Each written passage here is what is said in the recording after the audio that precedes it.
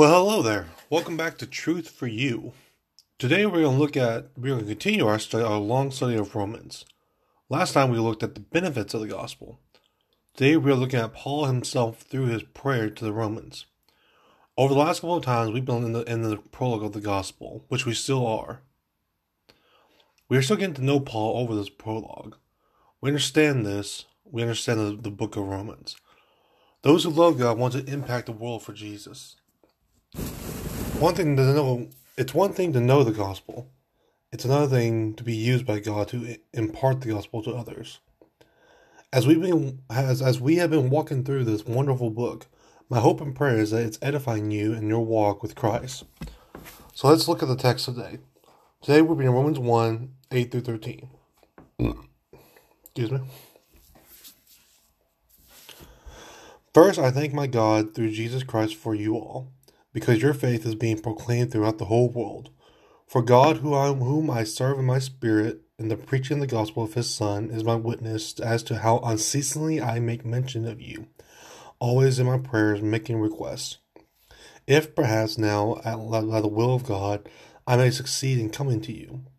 For I long to see you, that I may impart some spiritual gift to you, that you may be established, that is, I may be encouraged together with you while among you, each of us by the other's faith, both yours and mine. I do not want you to be unaware, brethren, that I often have planned to come to you, and have been prevented so far, so that I may attain some fruit among you also, even as among the rest of the Gentiles.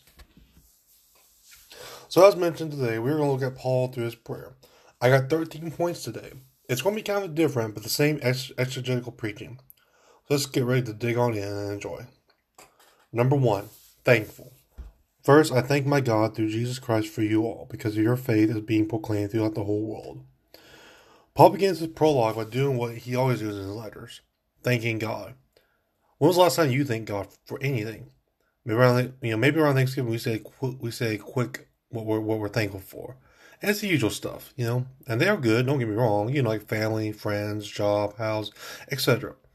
But what about thanking God for your salvation, your brothers and sisters, your troubled past he brought you out of, or maybe even your enemies? That's a new one. But Christ commanded us to pray for our enemies, Matthew 5:44. We need to be thankful to God for all. That's why Paul said first, it's a true mark of spiritual service, according to MacArthur. Being thankful for his readers is a characteristic of Paul. In Philippians 1:3, he says, I thank my God in all my remembrance of you. In 1 Thessalonians 1:2, we give thanks to God always for you all, making mention of you in our prayers. You can also see Colossians 1:3, 1 Corinthians 1:4, 2 Corinthians 1:11, 1 Timothy 1:12, 2 Timothy 1:3, and Philemon 4. This is very typical in his letters, as we see. A thanksgiving is basically gratitude towards God. Why? Because everything is from God. Paul knew and understood this concept, hence why he said first. Do you go to God first or use him as a last resort? Oftentimes we forget to thank God, even for the most basic of things. But God's grace lets us remember that. Notice here the language Paul uses. My God. It is personal. Just like in verse 7, as we saw last time. Paul isn't being greedy here saying he is my God alone, but saying now he is my/our God. Like I said, I discussed this last time, so you want a refresher, check out the previous episode. So what or whom is Paul thankful for? Well, the text tells us the Romans, and more specifically their faith. Faith simply means to trust. It is vital to understand that faith comes from God and comes through God. Again, check episodes for an in-depth look at faith. But it isn't also they just accepted the faith given to them by God, but it's been being proclaimed throughout the whole world. Our faith isn't just supposed to be private. People should and need to know about the grace, love, and wrath of God. We should want to tell the people about how God saved us from the domain of darkness and brought us into the light. Colossians 1:13, 1 Peter 2:9. The gospel wasn't just making its way to the Jews, but also to the Gentiles. And that's what he's thankful for. Are we thankful for someone's faith, whether new or old? Is our faith making an impact to somebody? Number 2, servant. For God, who I serve in my spirit. We talked about servants in the first episode, but this refresher means that you are utterly dependent on someone else for their livelihood. Paul says that he is a bondservant in verse 1, but here I think his meaning is a different way. Here I think he's meaning worship. True worship is obedience to God. I think of the story in John 4 where the Samaritan woman is going to get water and Jesus is there. He tells us of the living water that he can offer. Then Jesus and the woman talks about worshiping God. Jesus in John 4:23-24 says, "But an hour is coming, and now is, when the true worshipers will worship the Father in spirit and truth. For such people, the Father seeks to be his worshipers. God is spirit, and those who worship him must worship in spirit and truth." This is what I believe Paul's talking about, worshiping by serving. Jesus understood this in Mark 10:45, the theme verse for Mark. Jesus says, "For even the Son of Man did not come to be served, but to serve, and to give his life a ransom for many." We serve Christ by serving others, whether they are believers or not. Now, service alone doesn't save, but service does show we are saved. So why serve anyway? Because we are to be Christ-like. Elsewhere in 1 Timothy 1:3, Paul says he serves God with a clear conscience. Paul wasn't sinless, but he knew that he lived a life of servitude. He let others know that they were more important to him than he thought of his own life. Philippians 3:7. That should be the same of us. We should let others know that they are more important than we think of ourselves. More importantly, they are important and matter to God. Like I said, service doesn't save. It leads a door to them being saved to what the next point is about. Number 3, preacher. In the preaching of the gospel of his Son. As I said last time, Paul was a preacher. Preaching says how we tell the gospel to non-believers. Later in Romans 10, Paul talking about the true word of faith, not this prosperity gospel word of faith.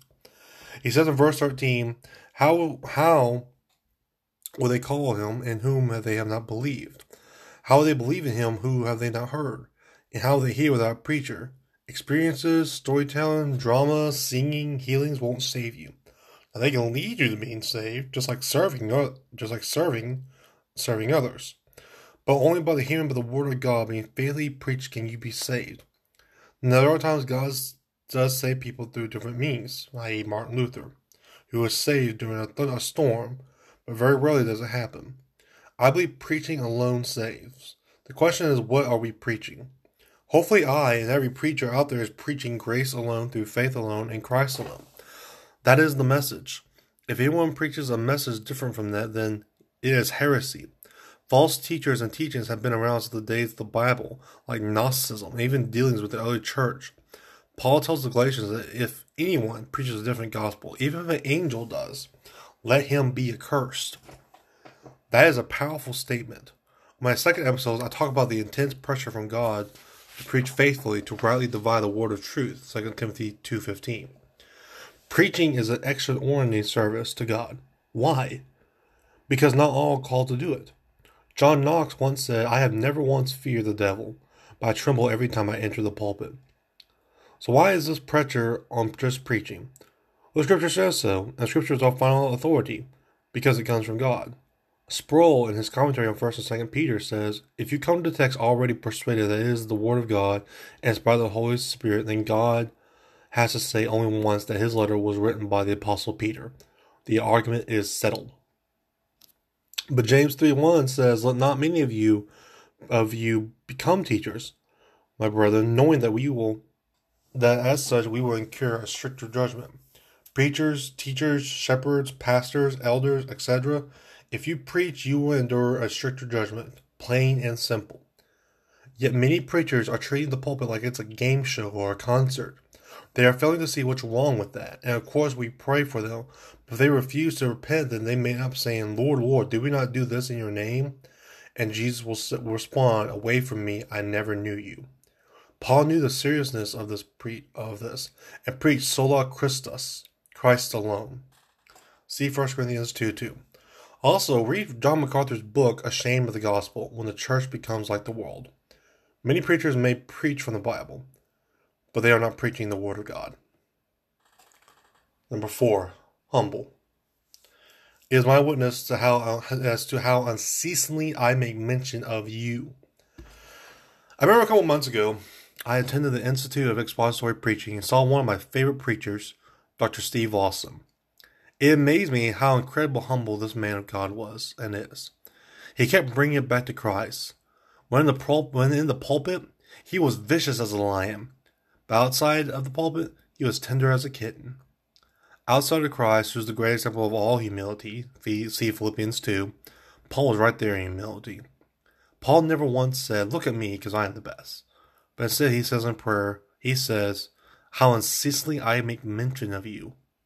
Paul wants the Romans to know that he prays for them daily, to grow in their faith so that they can share with others. Being humble is a command from Scripture. James 4:10 says, "Humble yourselves in the presence of the Lord, and he will exalt you." Jesus in Matthew 18:4 says of humility, "Whoever then humbles himself as this child is the greatest in the kingdom of heaven." Humility is a key virtue or characteristic in the Christian walk. Why? Because the opposite of humility is pride or arrogance. Whenever God speaks about pride in the Bible, it is usually negative. It says pride comes before a downfall, Proverbs 16:18. Pride is a dishonor, Proverbs 11:6. Pride will bring a man low, Proverbs 29:23. God humbles the proud, Isaiah 2:17, Daniel 4:37, and so on. A good representation of pride is the creature Leviathan, found in Psalms, Job, and Isaiah.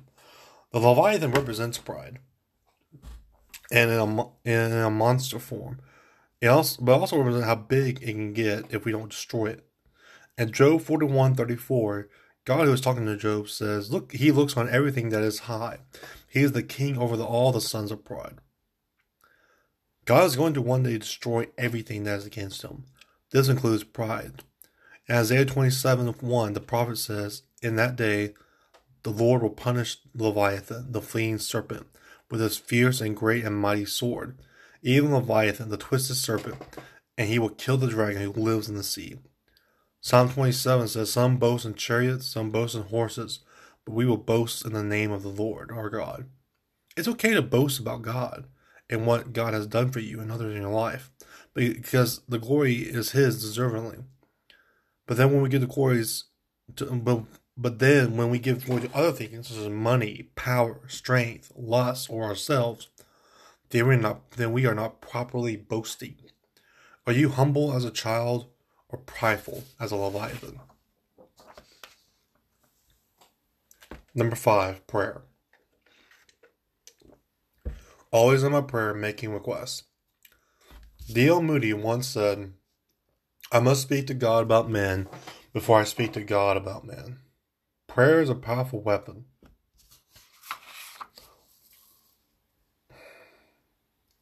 Prayer is a powerful weapon the believer can have against the enemy. Prayer is simply dialogue between God and his people. Prayer is seen throughout the entire Bible, from Abraham in the Old Testament to John and 3 John 2. It's important enough to Paul to pray. Even Jesus prayed in John 17, literally the night before his crucifixion. So why don't we pray? Well, I believe it's a pride thing, which we just looked at. We often say, "I got this," but do we? How do we got this when most times we don't know what is going on? When we do pray, it's a last resort, but it should be our first choice in our playbook. God isn't going to be angry when we mess up. He'll be mad at us if we don't turn to him and instead turn to other things to try to fix our problems. Scripture tells us he is a jealous God, Exodus 25 and Exodus 34:14. Paul was a prayer warrior. He includes prayers in most of his letters, thanking God for them and their faith, praying for encouragement. Now, does prayer automatically fix things? That depends on the situation. If you're fighting a temptation, then prayer can lead that temptation away. But if you're going through a season of doubt, depression, sickness, etc., it's not an automatic fix, but it will calm you and help you rest assured that God is in control. The other day, my friend Bailey had heard some devastating news, and she shared that with me. I asked her right then and there if I could pray for her. And during my job, we prayed for her, and she felt more calm after that. Prayer is a powerful tool. In Ephesians 6:10-20, the Armor of God section, Paul lists the different weapons that we have against sin, the world, and Satan. But verse 18 is the key verse. Without it, all those weapons are nothing. And that is prayer. Prayer is the key that holds the armor of God together. So if God is sovereign, why pray? Prayer doesn't change God's mind or will, but it does reveal his will for us. In fact, in Matthew 6, where Jesus teaches how to pray, he says in verse 10, "Your kingdom come, your will be done on earth as it is in heaven." Now, Jesus isn't saying this is how we pray all the time. I mean, we don't have to say this exact words. He also isn't saying that saying this prayer you will be saved. What he is saying, though, is that a prayer like this reveals the Father's wills for us. A prayer like that helps us in our walk. A prayer like that shows how humble we are. I've always believed in private, quiet prayers. By this I mean prayers between you and God. And if you're with a person, you, them, and God. Because loud prayers come off as self-righteous. I think of the story in Luke 18, 9-17, where the self-righteous Pharisee was prideful and says, "God, I thank you that I am not like other people, slanderers, unjust, adulterers, or even like this tax collector. I fast twice a week. I pay tithes of all that I get." While the tax collector just echoes 7 simple yet convicting words: "God, be merciful for me, the sinner." I believe Jesus is referring to Psalm 51, David's prayer to God after the sin of Bathsheba. Prayer is so simple. Jesus says in John 14, 13-14, "Wherever you ask in my name, that will I do, so the Father may be glorified in the Son. If you ask me anything in my name, I will do it." But there's a catch. For prayer to work, Jesus says in the verse 15, "If you love me, you will keep my commandments." So let me end this section with this. When was the last time you prayed? Maybe some of y'all don't know how to pray. That's fine. There's numerous examples in the Bible. But the biggest help is the Holy Spirit. He helps us to pray to Jesus, who is praying for us. Yeah, he helps us to pray to Jesus, who is praying for us. But the biggest help is the Holy Spirit. Well, I just said that, sorry. Romans 8:26-7 says, "In the same way, the Spirit also helps us our weakness. For we do not know how to pray as we should. But the Spirit intercedes for us with groanings too deep for words. He who searches the hearts knows what the mind of the Spirit is. Because he intercedes for the saints according to the will of God." Remember, prayer doesn't save you, but it does show you are saved. Number 6, submissive. It perhaps now at last, by the will of God. I didn't really plan it, but towards the end, Paul knows that the Spirit intercedes was by the will of God. Psalm 143:10 plainly and bluntly says, "Teach me to do your will." And it's that simple, right? Well, yes and no. No to the fact the Bible doesn't flat out says, "James, you will marry so and so," and yes, the fact it does help reveal it to us. In fact, I got 10 ways to help find God's will. A little disclaimer: these aren't definite way of knowing God's will for you. These are what I've just seen in Scripture. So how to know God's will? Number 1, be saved. Romans 10:9. You must know God before you can know God's will. Last time I talked about the benefits of the gospel, one of the benefits is knowing God and knowing God's will for your life. Being saved is the first step because it is the first step in being regenerated, and you must live it out accordingly. Romans 10:9 says, "If you confess with your mouth Jesus is Lord and believe in your heart that God raised him from the dead, you will be saved." It's a two-way street. Many people will say Jesus is Lord, but they either won't confess it because God hasn't granted them access yet, or their hearts are still hardened and thus can't believe it. See John 6:44. Number 2, Spirit-filled. Galatians 5:16. When you're saved by God, the Holy Spirit immediately is put into you and starts molding you in the image of the Son, Romans 8:29. He also starts fighting our flesh. Paul tells the Galatians in chapter 5, verse 16, "But I say, walk by the Spirit, and you will not carry out the desires of the flesh." Later on in verse 22-23, he tells us the fruit that we must walk by, because we're either walking by the Spirit or walking against the Spirit. Number 3, read your Bibles. Read your Bible, 2 Timothy 3, 16-17. Charles Spurgeon once says, there's enough dust in your Bibles to write the word damnation. Sadly, that is true for so many believers. Why? I think many believers believe the Bible is overrated, outdated, old, etc. Seems the new way of Christianity is getting signs for heaven, but those days are done since the totality of Scripture was put together, 1 Corinthians 13:10. But again, Paul says in Scripture that all Scripture is inspired by God and profitable. Did you hear that? Profitable. For teaching, reproof, correction, for training in righteousness. Why? So the man of God may be adequate, equipped for every good work. All Scripture is God-breathed, literally breathed out by God. God used the language of the writer to help spread his message, and thus reading about it, and thus us by reading it, it reads us. D.L. Moody once said, the Bible will keep you from sin, or the sin will keep you from the Bible. Number 4, prayer. Matthew 7, 7-11. I won't spend too much time on this because I just spent time on prayer. But remember, God wants us to pray, both during the good and bad times. He wants to talk to his children, but he won't give us our greeds, only our needs. Jesus simply says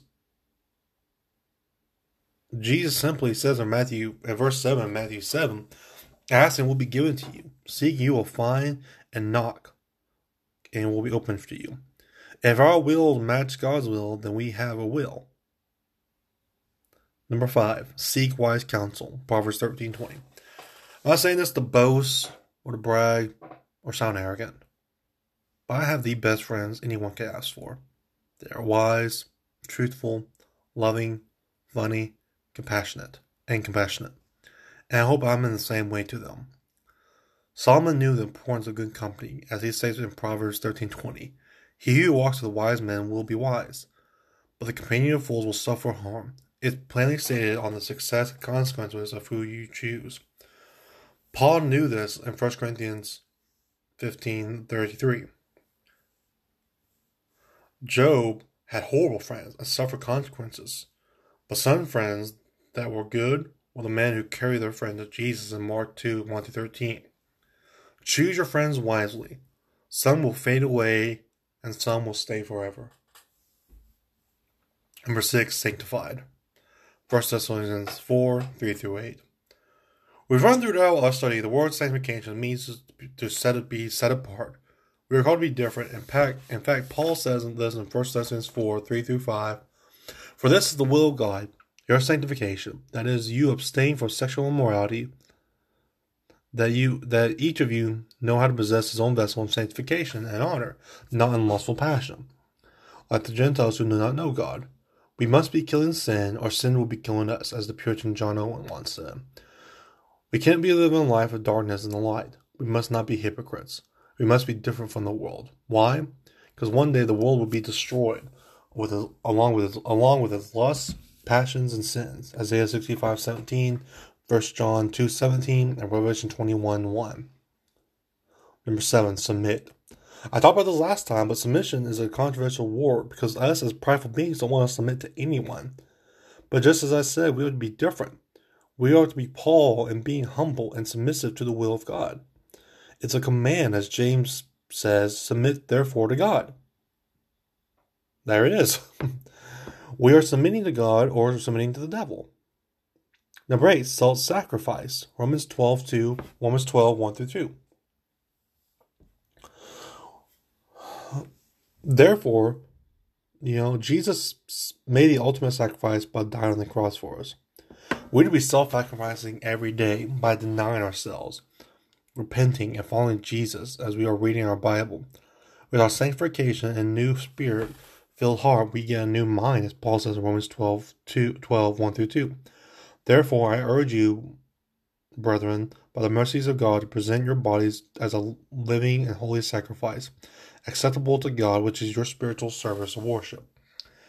And do not be conformed to this world, but be transformed by the renewing of your mind, so that you may prove what the will of God is, that which is good and acceptable and perfect. If we think like Christ, we'll act like Christ. If we think worldly, we'll act worldly. Colossians 3:2. Number 9, suffer. Romans 8:17. Let's be honest here. Let's be honest here for a second. Nobody likes to experience any kind of suffering. Whether it be loss, a season of depression, doubt, stress, or even persecution. And we've all been there, asking why God. Well, suffering is a part of God's will for you. Don't go seeking it, but when it comes, be ready. Put on the armor of God and lean on God to help you take care of this battle. Of course, there are things you can do. Maybe some unrepentant sins in your life, or maybe you're idolizing something other than God. We need a theodicy, a theology of suffering. It's understanding why God does or allows certain things to happen to us. So despite what the prosperity gospel says, not all good things will happen to us. The key verse is Romans 8:17. If children, heirs also, heirs of God, and fellows heirs with Christ, if indeed we suffer with him, so that we may also be glorified with him. Suffering brings God's glory if we stay strong with him. Proverbs 3:5-7, Ephesians 6:10-12. Number 10, do whatever you want. Colossians 3:17. So the end of this is if you're doing these things daily to which you can control, then do whatever you want. God will reveal to you if you're following him or not. No matter what happens, stay faithful to him, because he is faithful to us.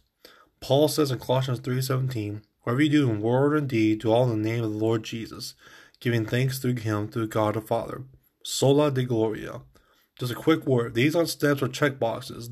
These are things we should be doing because Scripture calls for it.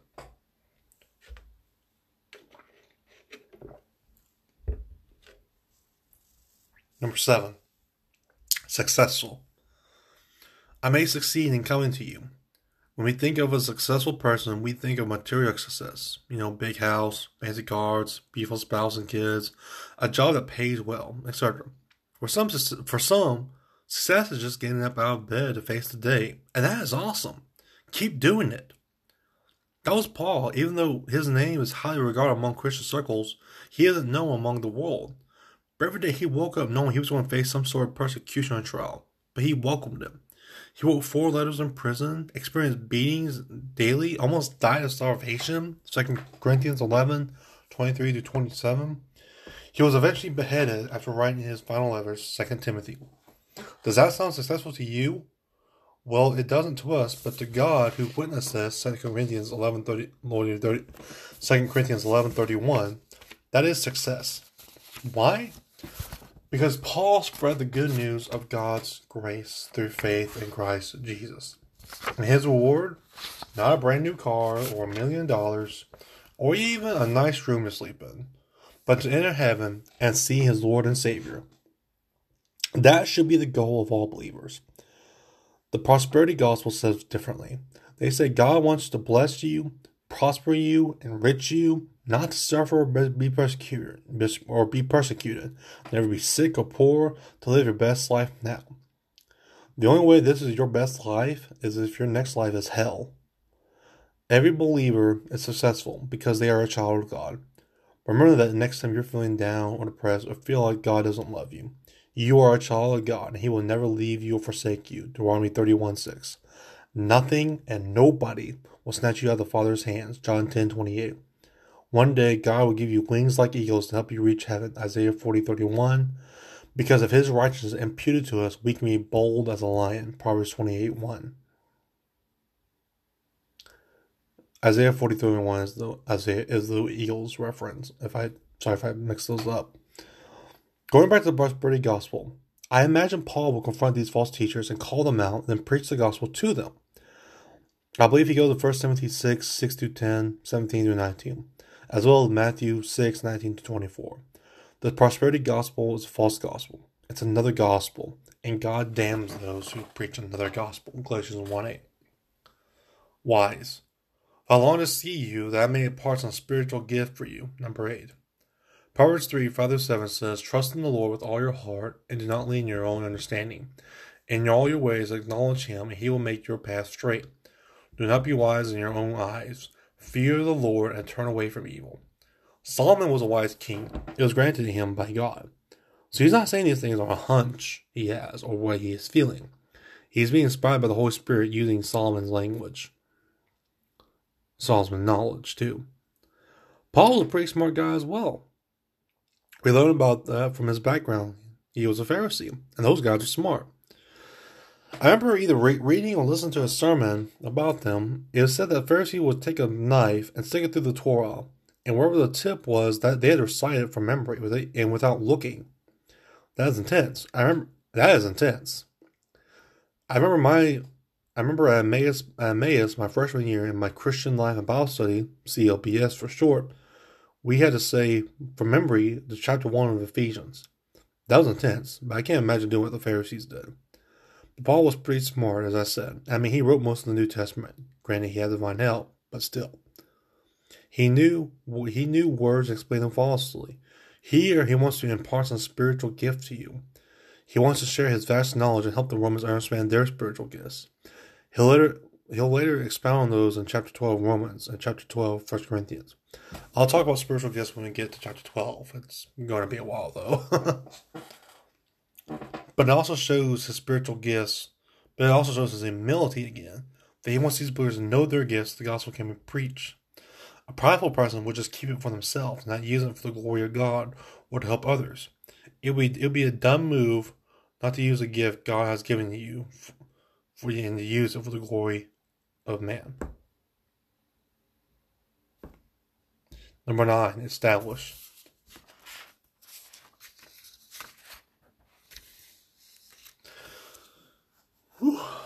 Number 9, establish. That you may establish. The Roman Empire is considered to be one of the greatest military conquerors of all time. The city itself was a powerhouse, but it also was a godless city. So the Roman believers had a huge mountain to climb, but they had God and Paul on their side. Paul was already known for his perseverance and enduring stamina for preaching the gospel, and Romans is his theological dissertation to them. To help them become known in the world during that day, Paul's gift and wisdom is being put to the test here, because the Romans were vicious to anyone who didn't believe in what they believed. They would take these believers to the Colosseum and have them murdered by animals, by soldiers, or even by gladiators. Paul knows really only God is the one who can establish one and bring one down. God has destroyed many nations who opposed him. He has also established new nations out of their dust. So how can one be saved? Be established? Be saved? Be humble? Be preaching. Romans 16:25. It may not be immediately, but soon it will come. It may come in an unexpected time. Just stay faithful. Number 10. Encourager. That is, I may be encouraged together with you while among you. Each of us, but the other's face, both yours and mine. We can all use a little encouraging every now and then, couldn't we? Especially this year. It's been a year of down. But God still sovereignly rules, and that should be more than enough for us believers. But hey, even believers get encouraged. I know I do. I'm thankful for God and His Word and His Spirit, for the family He's given to me, and the people whose God put in, and for the people He's put in my life, for the past, present, and future. The Roman believers were the same way. They probably had heard what the Romans were doing to the fellow believers and were scared or discouraged. But Paul was there to help them. Not just encourage, but also to be encouraged. Paul had such a Christ-like attitude that it would rub off on anyone, and he wanted to do so with these believers. But Paul is still human. He needed encouraging as well. Encouragement can come from anyone, but when it comes from a believer, it makes it better because we know about the hope we have. Paul will later say, hope comes from Scripture, and God, namely the Holy Spirit, Romans 15:4 and verse 13. Paul also says hope does not disappoint, Romans 5:5. Every person, whether believer or non-believer, needs encouragement, but every believer needs hope. When's the last time you encouraged someone to stay strong in the faith, or encouraged someone to come to faith? Number 11, a watchman. I do not want you to be unaware, brethren. I used this analogy in a previous episode, but the prophet Ezekiel was called Israel's watchman. His duty was to warn people of the incoming wrath of God. If he saw the army coming and warn people, then it was on the people. However, should he see the army and don't do anything, then it was on them. That's true for today. We need to warn people of two things. One, God's wrath, which is coming, which is far worse than any persecution and tribulation that's happened on earth. And number 2, false teachings.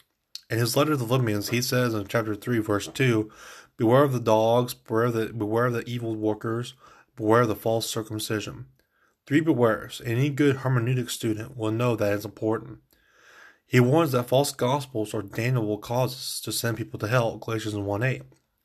Paul tells the Corinthians in 1 Corinthians 16:13, be on alert, stand firm in the faith, act like men, be strong. Legalism, piety, worshiping other gods, and so on were all happening in the church and still do. Maybe we're not worshiping Zeus, but maybe we're worshiping the pastor or an object like money or gossiping. I believe the reason Paul is dogmatic in his letters is because of the false teachings that they were exposed to. A truly good shepherd will feed his flock with the right stuff, like steak, eggs, orange juice, milk, rice, etc. Stuff that help them grow big and strong. A weak shepherd will just throw candy down their flock's throats and call it a day. As shepherds, for those who are called to full or part-time pastoral positions, feed your flock. Give them Jesus. Give them the Trinity. Give them theology. Give them church history. Give them apologetics. Give them the whole counsel of God seen in Scripture. Preach exegetically, verse by verse, and don't be afraid to tackle a difficult doctrine or verse. Use it to help you grow as they grow. Number 12. Fruitful. That I have planned to come to you and have been prevented so far, so that I may obtain some fruit among you also. You are one of 3 things. You're either a desert, a swamp, or a river. A desert is when nothing is taken in and therefore nothing is coming out. A swamp is where something is being put in and something is coming out. Or a mighty river where you are putting everything in and everything is coming out. We must be faithful. We must be fruitful. God commands it in Matthew 7:15-23 and John 15:1-11. Paul was very fruitful during his ministry. He planted many churches, made many disciples, wrote a quarter of the New Testament, and I'm guessing made many enemies. That's the part of the Christian life. He was a mighty river. He was bold as a lion in preaching the gospel, and thus had a ton of fruit. Now he did have to do work, which I believe there was another name for fruit. Works didn't save him, but works do show that we are saved. And a lot of Christians or people get that mixed up. The Catholics believe that. Hence why justification by faith alone was controversial when Luther discovered it and during the Reformation. Being justified means being right in the sight of God. But it's only through the imputation or putting on of Christ through his perfect life and fruit and death on the cross. Just like the fruits are excellent. We reap what we sow. Fruits or works are vital to the Christian life. If we just sit in our house and don't do anything, then we are saved. Then are we saved? Our actions, thoughts, work ethics, everything comes from God, and we need to honor him by them. While doing works won't save anyone, it will lead to someone being open to being preached and thus may be saved if it's in the Father's will. John 6:44. So while you may not be the preaching kind, use your works to show what it's like to know God. Number 13, soul winner. Even as among the rest of the Gentiles. So last episode we talked about how Paul was a missionary and how he was, which is great, but more importantly, he won souls. Winning souls is what we are called to do. When we win souls, the angels rejoice. Luke 15:10. My apologetics professor, Dr. Mark Stevenson, once said, "Don't win the battle if you're risking losing the war." Meaning we can win the debate, but don't be arrogant or a jerk about it. Peter warns his audience about this in 1 Peter 3:15. He says, "Always be ready to make a defense to everyone who asks you to give an account for the hope that is in you. Yet with gentleness and reverence, who asks you to give an account for the hope that is in you with gentleness and reverence." Paul even says in Ephesians 4:15, "But speak the truth in love. We're to grow up in all aspects into him and who is the head, even Christ." We must win souls. We must do it out of love and respect, because they are humans and they are lost just like we were. Next time you're preaching the gospel to someone, remember it is your privilege to lead them to Christ. No pressure. Yes, there is. No pressure. Actually, yes, there is. All of heaven is watching you, waiting to rejoice for a new child in Christ. Don't give up. Keep preaching, praying, and loving Him. Whew. Well, sorry for such a long episode, but I believe it's beneficial for you. Please share this to someone you know who may need this. Again, have any questions, contact me through Facebook or email at truthforyou158@gmail.com. Even if it's a prayer request, I'll gladly accept them. Thank you for listening. God bless.